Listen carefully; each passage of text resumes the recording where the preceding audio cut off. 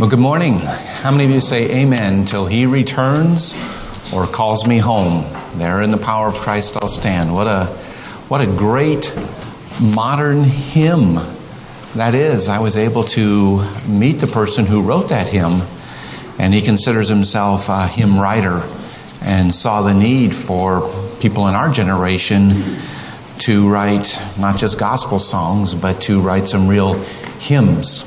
And it's a real blessing. Thank you, Mike Donnelly, for the invitation. It's a real blessing. Thank you, Pastor, for opening church. It's great to see a pastor who loves the doctrine of creation and is not afraid of man and what people are thinking, and not worried that people might think that you're an intellectual pygmy or something like that because you believe in the doctrine of creation, or that half your congregation might go because we say we believe this book for the way it is. That's a rarity, so thank you very much for that. You guys live in some very pretty country. I don't live in Virginia. I don't live in West Virginia. I live way out west near Mount Rushmore. But every time I come here and I drive through these little country roads and I see these villages, they're like villages, little stone villages and things. It's a pleasure to see. And everybody keeps their property just as neat as a button out here. It's just the fences and everything is trimmed. It's very, very delightful. Just like the movie, I expect to see James Stewart coming out and at any moment. And do you know who James Stewart? You remember a movie I'm referring to called Shenandoah? It's a classic there. Well, I see some young people here. So I need to tell you, how in the world did I get here today? Because I wasn't raised in a Christian home and I didn't even go to church. In fact, I never went to church. And it wasn't because I hated God. It wasn't because I was opposed to God. It's just because I had no regard for God, because my parents, who I love very dearly and very good parents, they just never thought it was worth the time to take anybody to church. And all of that changed in my senior year of high school because there was a change in the schedule of my classes. Up until my senior year, I really loved one class more than almost anything else. It was called woodshop. And I don't even know if they teach it anymore in school. But when I was a kid, guys kind of took woodshop and gals took something called home ec, which we called home rec and that. And but I was addicted to woodshop. So even when I didn't have to take it, I took it over lunch hour every semester. And then in the last semester of my senior year, canceled. Devastating to me. So I had to do something that I hadn't done for years, and that was go to lunch. And so I had, it was a cafeteria, you have your little tray and they plop the food on it, and you go to the next station, they plop some more on it. And I look down at my tray, I realize I haven't really been missing much for all these years. And then we had a rather large high school, and they sat in tables out in the commons area. So I got out, and I'm a young man, and first time in years, I'm going to eat lunch, and so what am I looking for? Okay, I'll prime the pump here. I'm a young man, and I'm looking out over the students, and I'm looking for a girl. There you go. It comes back. Yes, it does. It does. I'm looking for a girl. Of course, that's what I'm looking for. And I spy a gal right over there, and I thought, well, she looks pretty nice. I think I'll go over and sit down next to her. So I go over and I sit down and I start talking and joking and teasing and joking and teasing and talking. And what's that called? Flirting. You should say like flirting. Yes, it's called flirting.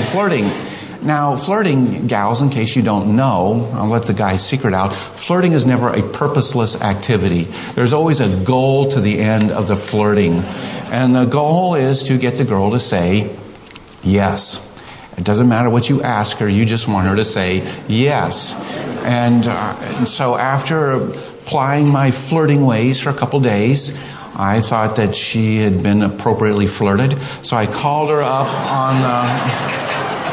on the phone, and I said, I'm going to date myself for a little bit. Would you like to go roller skating with me on Friday night? And there's a purpose to roller skating, is because you get to hold hands. And she said she had just become a Christian only about 6 months before that. And she went to a Bible church, and her pastor, her youth leader, had told her, you should only date Christian guys. But she didn't have any tests for Christians. So she thought, well, I'll invite him to church. If he says yes, he's probably a Christian. So she said, well, I'll go roller skating with you if you come to church with me. I said, sure. Not because I was a Christian, but because I thought, wow, guaranteed second date. And so I mess it up on Friday, I'll rebound on Sunday. And I knew church wasn't any place that they would hurt you, so why not? So I went to church, and she went to a place called the Berean Fundamental Church. I've never heard of such a thing. What in the world was a Berean anyway?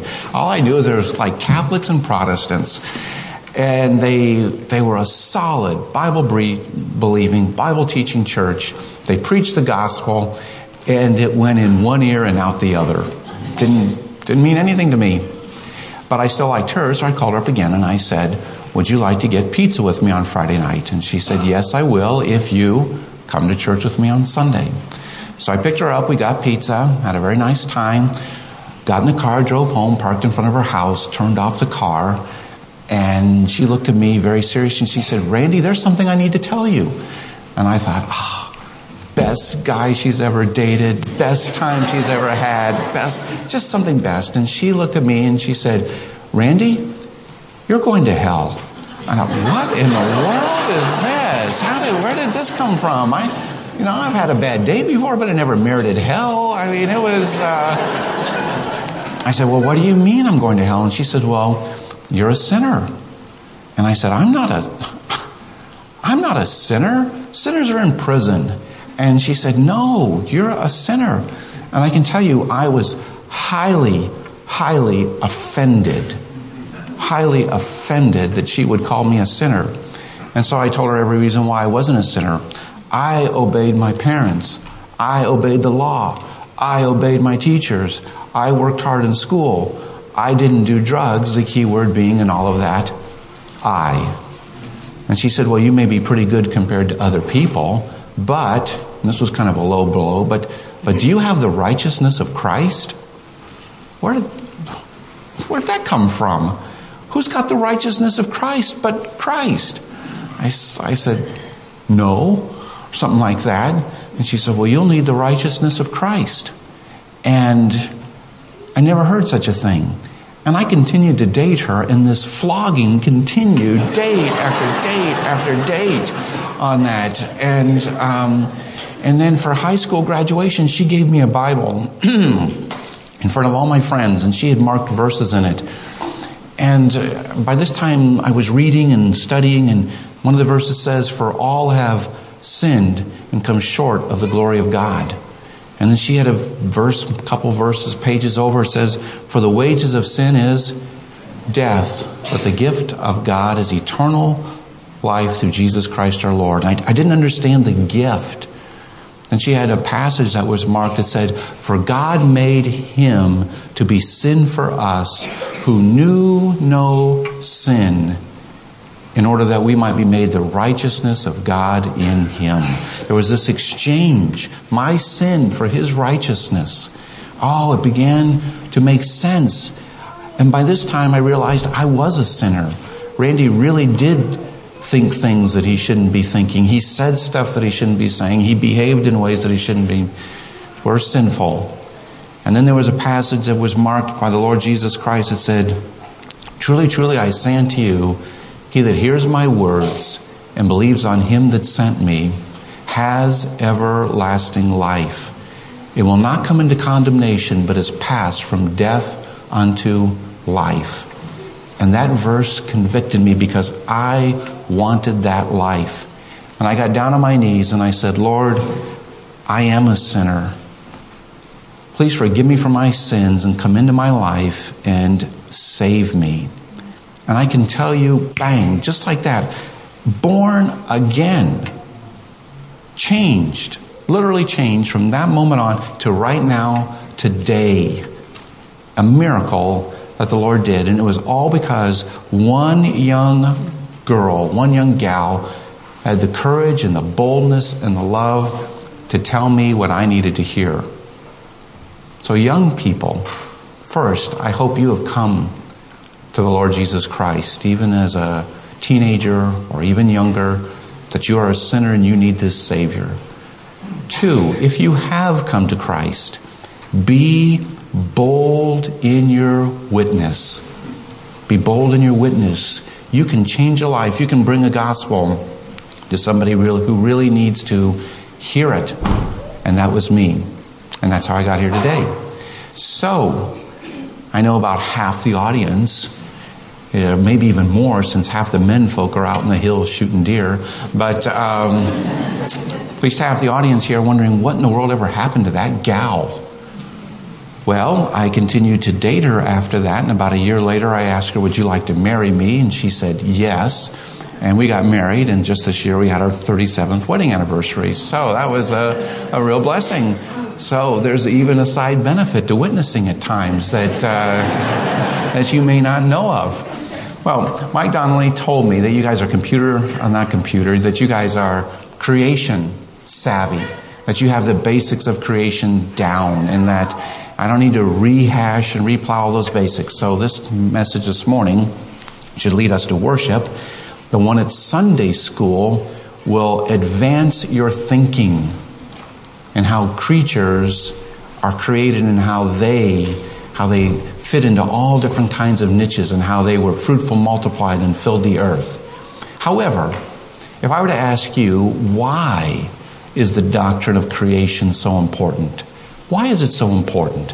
There's one fact that I would really like to have you solidify in your minds. And that is found actually in the book of Isaiah. So if you would open with me to the book of Isaiah, chapter 40. I promise I will get to these slides here in just a moment.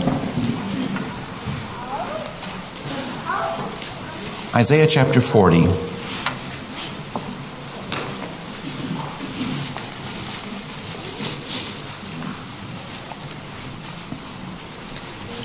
The whole chapter exalts God the Father and the Lord Jesus Christ in this as our great creator. And we could actually read the whole chapter, but if you open up to Isaiah chapter 40, let's begin here at verse 25. Isaiah chapter 40, verse 25. The Lord is going to ask a rhetorical question. That means He's going to ask a question, but the answer is obvious. It's so obvious you don't even have to answer it. And the Lord asks this question: to whom then will you liken me, or shall I be equal? Asks the Holy One. That's a rhetorical question. There is no one equal to Him. And He wants them to know it. No idol, nothing is going to be equal to Him. And not only that, He wants them to know that they have the true and living God. That there is no one equal to Him, and that they are serving the true and living God. So He begins by asking this rhetorical question: who is equal to me? Obviously, no one. And to make sure that they know that no one is equal to Him, He says, lift up your eyes on high. This is to look at the stars at night, or the sky. And behold, who has created these things, that brings out their host by number. Do you recognize that? The Lord has numbered every star. Billions and billions and billions of stars. He has them all numbered. And not only does He have them numbered, He says this: who calls them all by names. He has all the stars numbered. He has all of the stars named. In a few weeks, you're going to be hearing ads on the radio where some guy can name a star after his wife or his girlfriend and give that to her for Christmas. Bad idea. If you give that to your wife, you'll be seeing stars. So, besides, you're not going to get the right name anyway. The Lord has them all numbered. He has them all named. He says, by the greatness of his might, for he is strong in power, and not one of them fails. Why do you say, O Jacob, and why do you speak, O Israel? My way is hid from the Lord, and my judgment is passed over from my God, meaning nobody hides from him. Nothing is hidden from his eyes. Everything is naked and open to him with whom we have to do. And then he says, have you not known? Have you not heard? The everlasting God, the Lord, the creator of the ends of the earth, faints not, neither is weary, and there is no searching of his understanding. Meaning it is so vast, so powerful, so great that nobody can even begin to comprehend it. And this is why the doctrine of creation is so important. It's important for the foundation of marriage. It's important for morality. It's important for all of those things. But fundamentally, first and most, for us as theists, the doctrine of creation undergirds the doctrine of God. Who is God? The Bible answers that. God is the creator. In fact, it doesn't even begin by saying God is the creator. It says the creator of all things is God.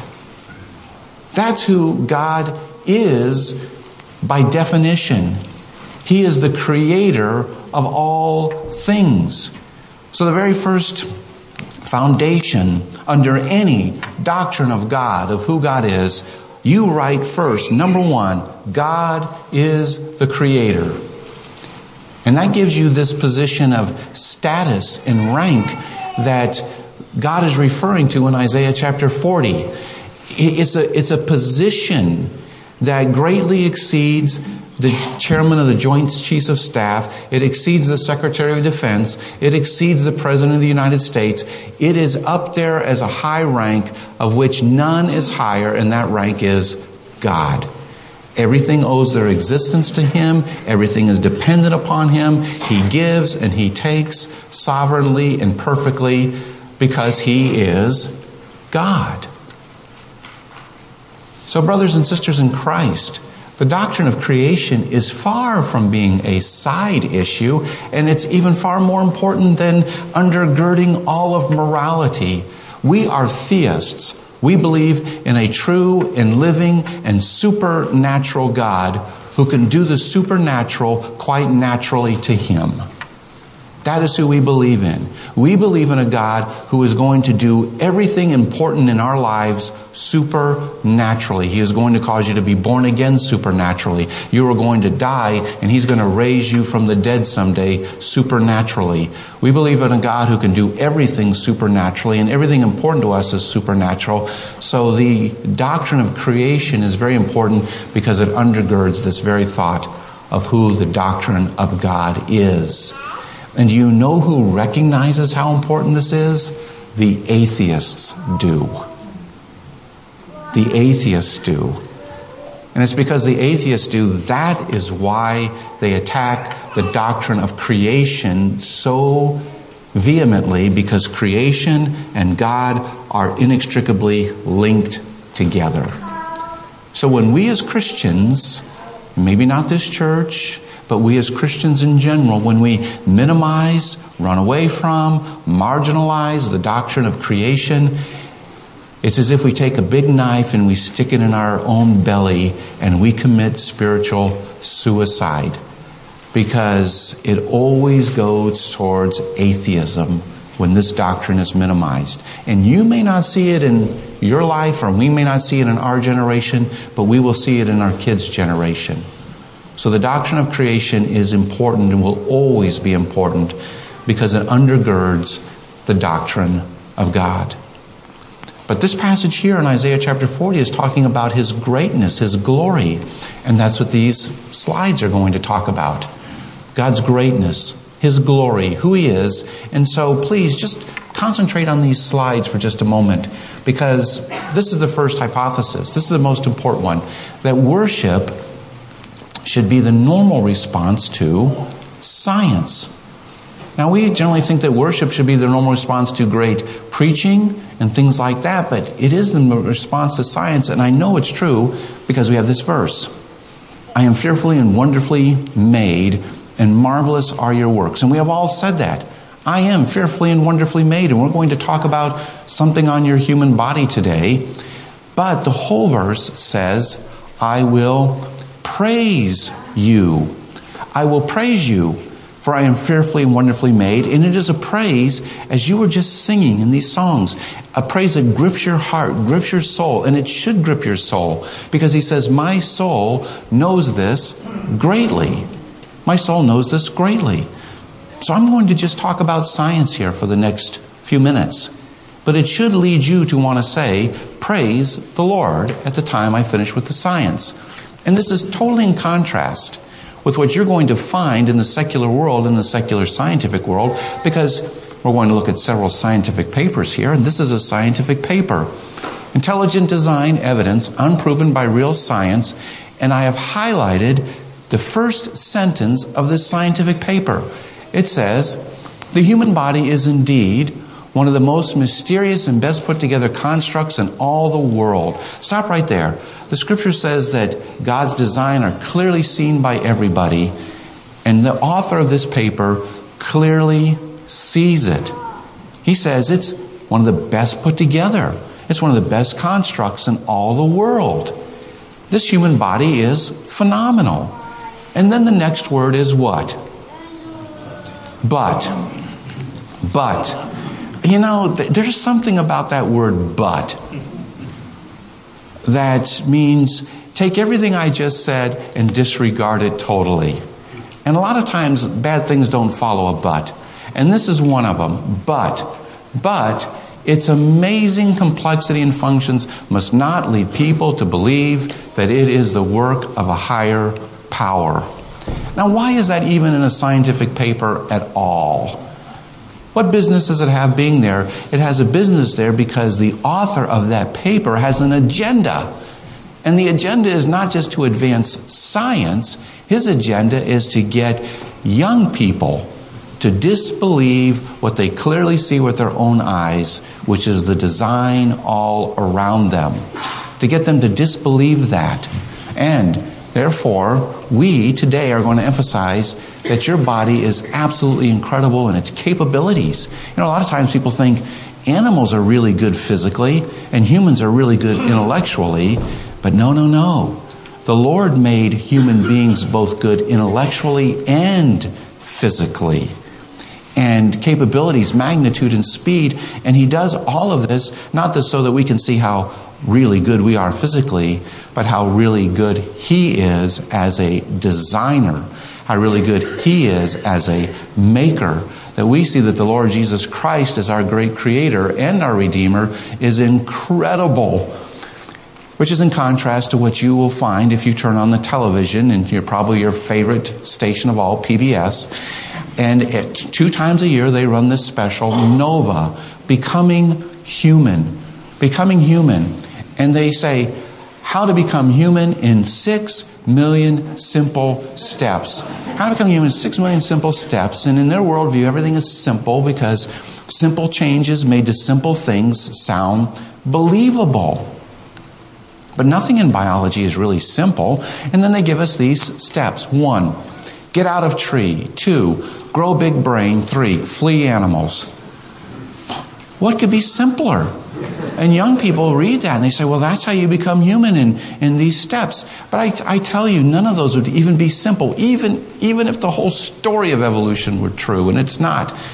To get out of trees, to stand upright, be like I am, not tip over, have a center of gravity way up here and be able to balance on basically 2 legs, that's hard to do. Just researchers try to get robots to do it, and they struggle to do it.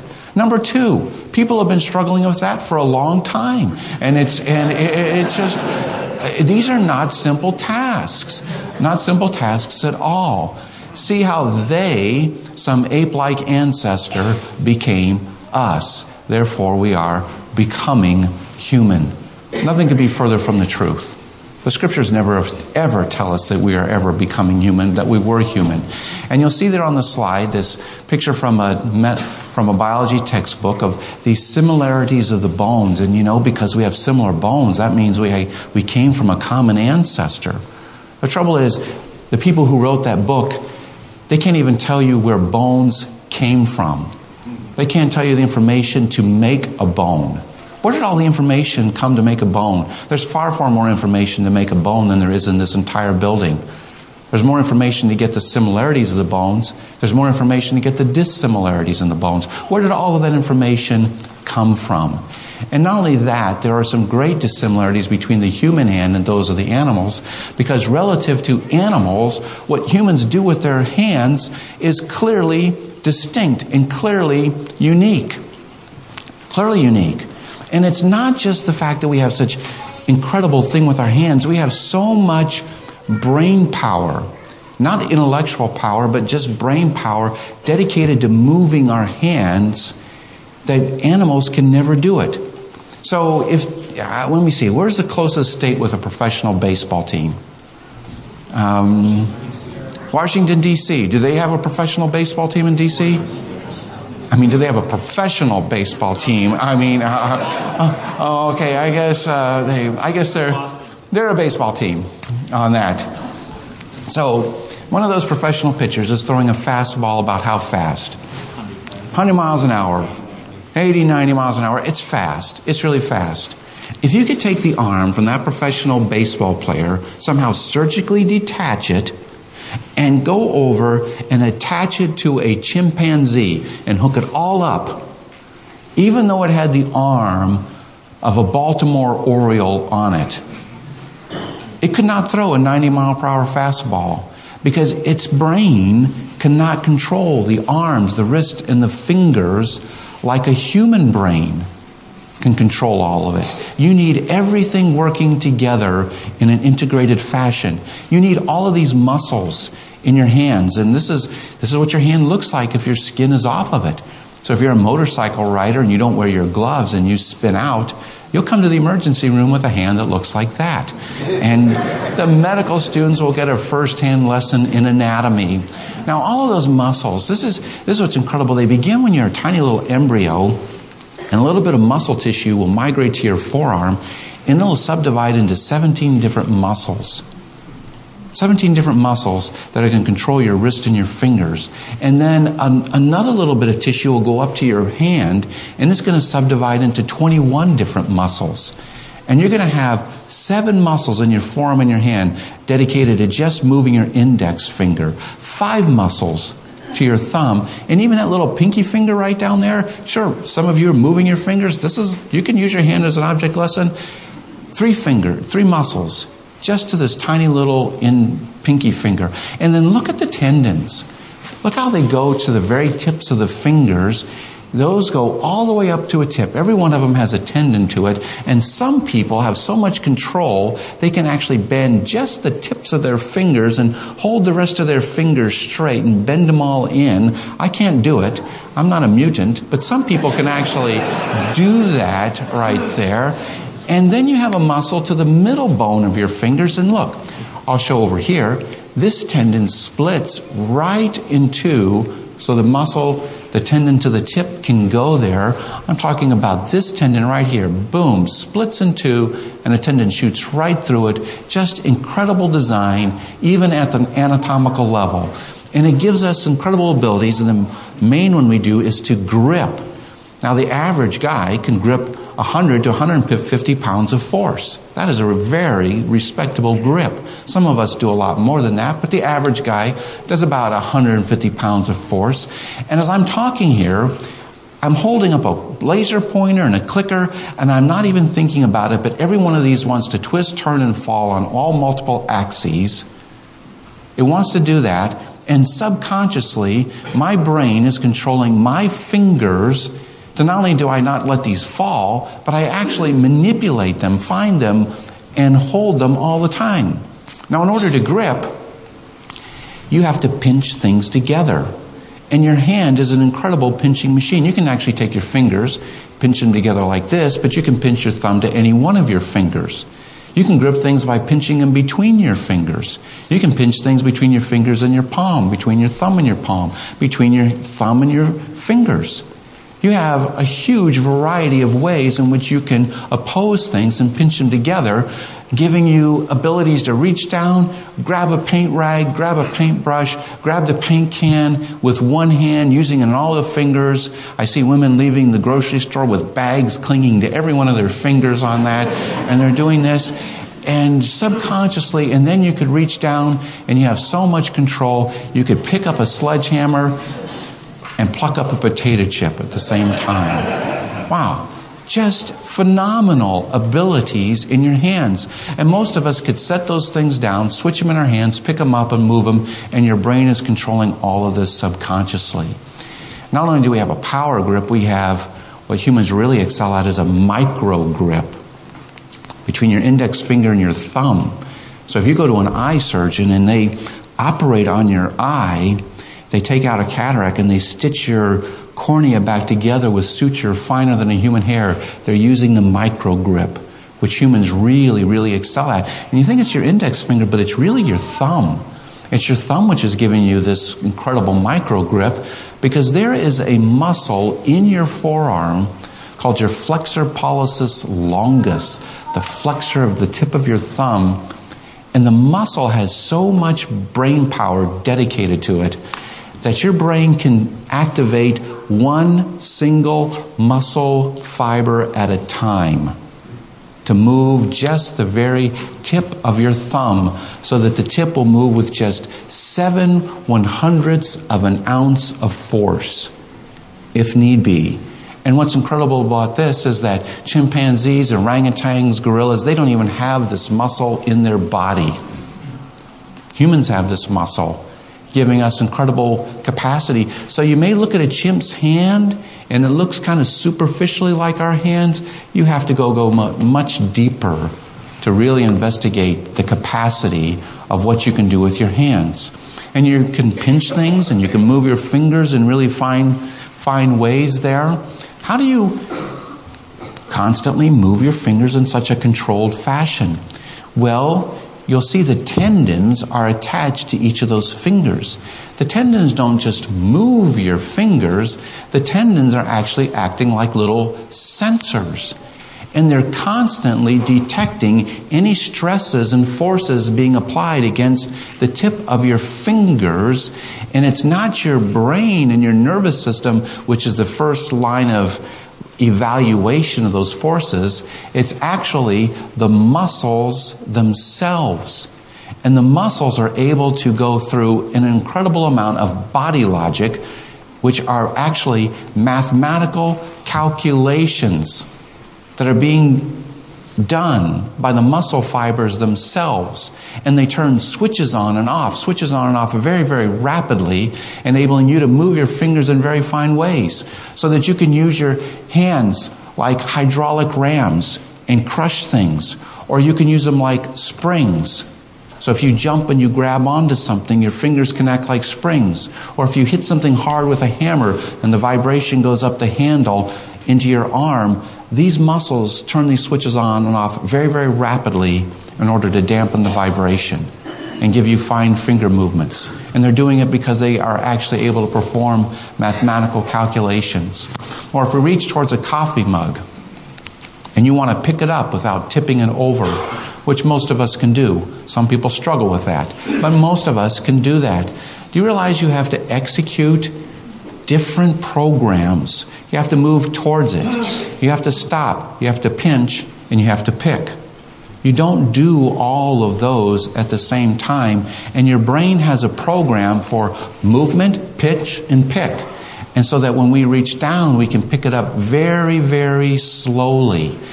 And your brain will drop one program and load the other program, drop one program and load the other program in 60 milliseconds.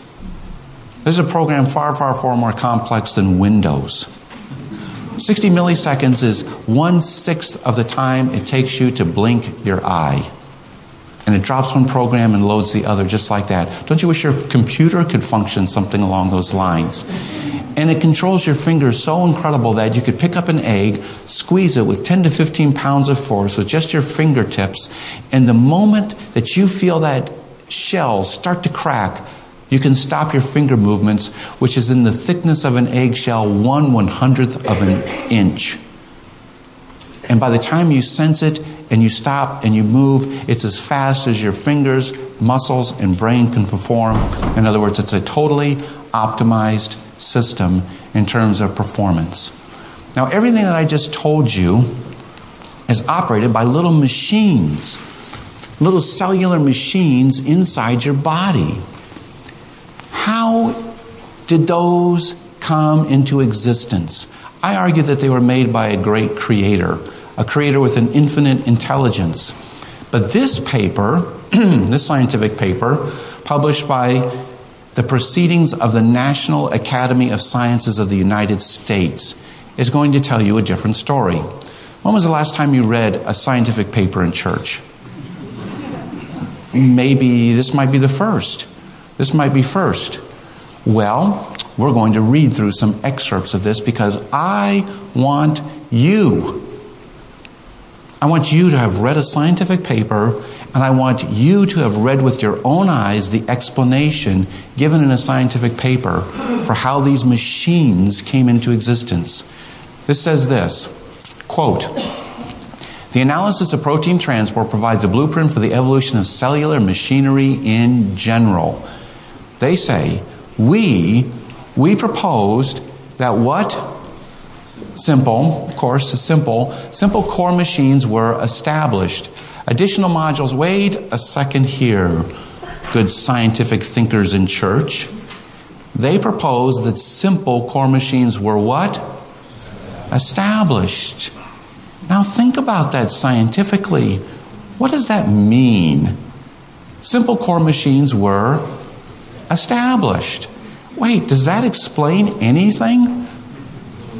They're established. I mean, the scientific person would say, how were they established? How were they established? Isn't that what I really want to know? How were they established? You can't just say they're established. You know what that's like saying? That's like saying voila or abracadabra. Abracadabra.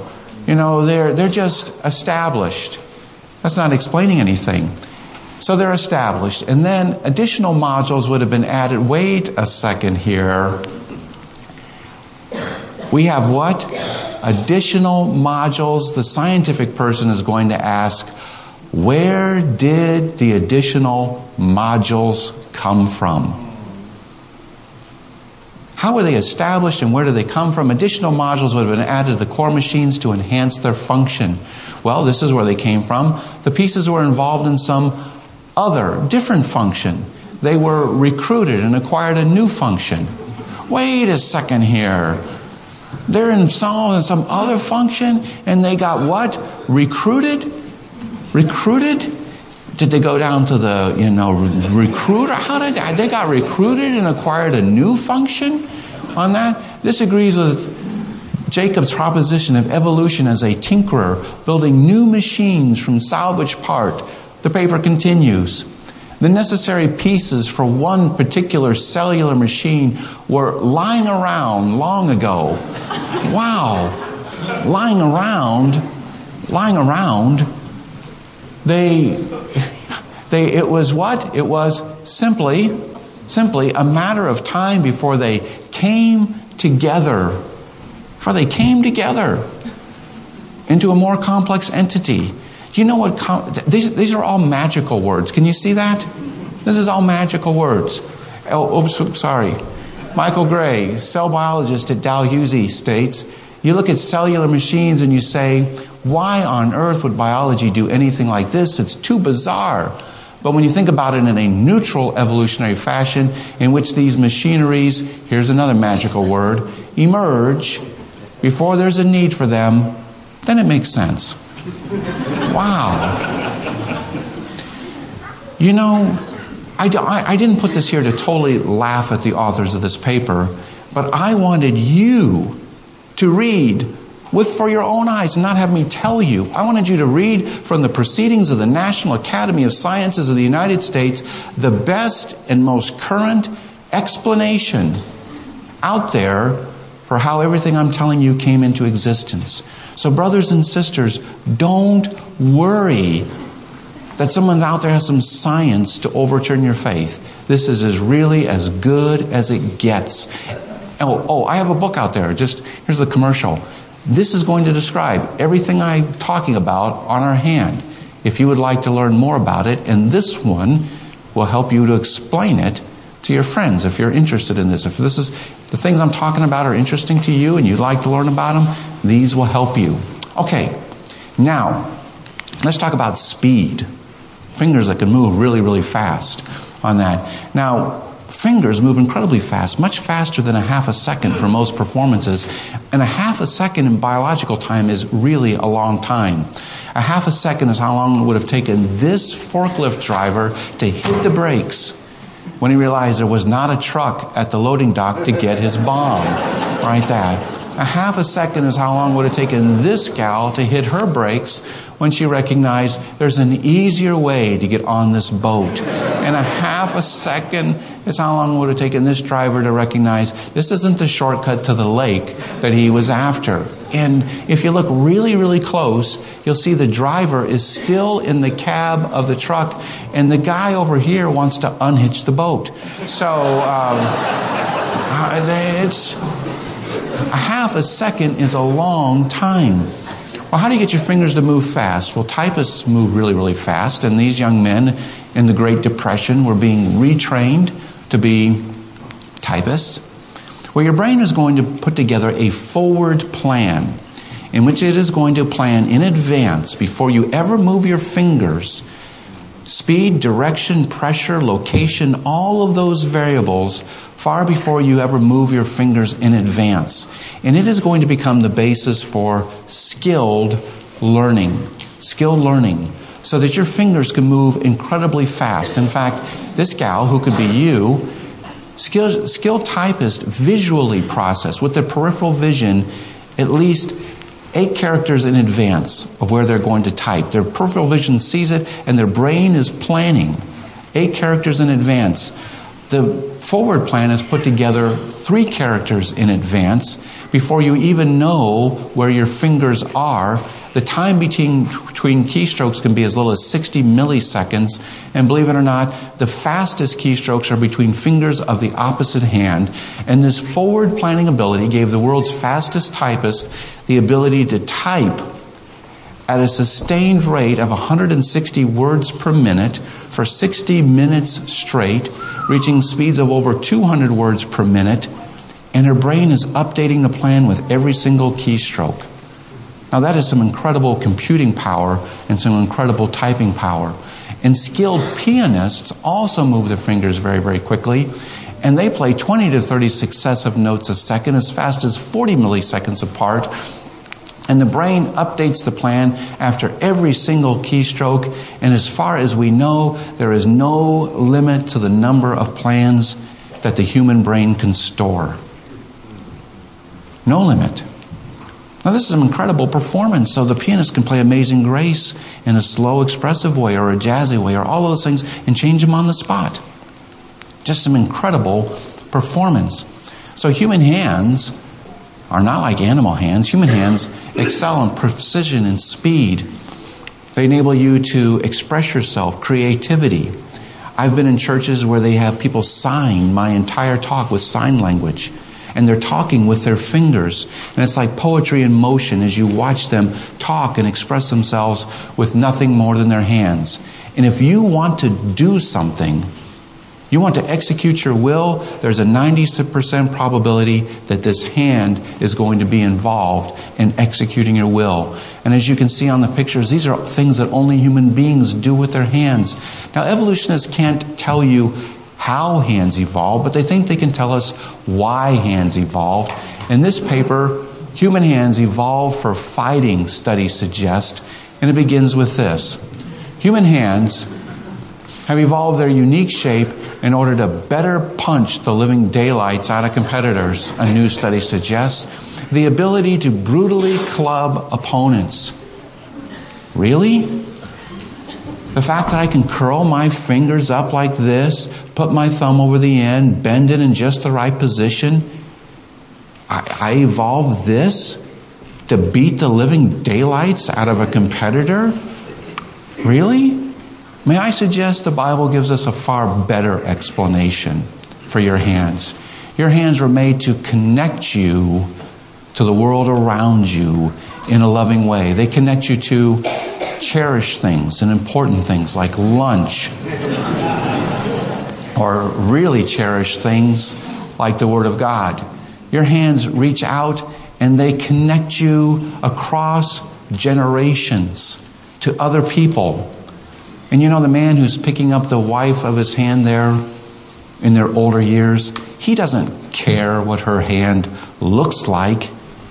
He cares who her hand is connected to. And that's why he picks up that hand and loves that hand. Your hands, as you look at yourself in the mirror and you touch your body with your hands, they connect the outer material you to the real inner you, the real spiritual you. They connect you that way. You can reach up and your hands connect you to the Lord. In many places, people lift their hands. Other places, they have an expression of their devotion to the Lord by reaching out. Your hands connect you to the rest of the world in ways which we don't even understand. And it begins even before we're born. And here's a picture of an operation of a tiny little baby boy who had a spinal cord defect. And this is his mother's womb. This is her uterus right there. And the surgeon was able to make a tiny little incision, operate on his back, and towards the end of the surgery, this little baby boy reached his hand out of the incision and grabbed the finger of the surgeon who was operating on him.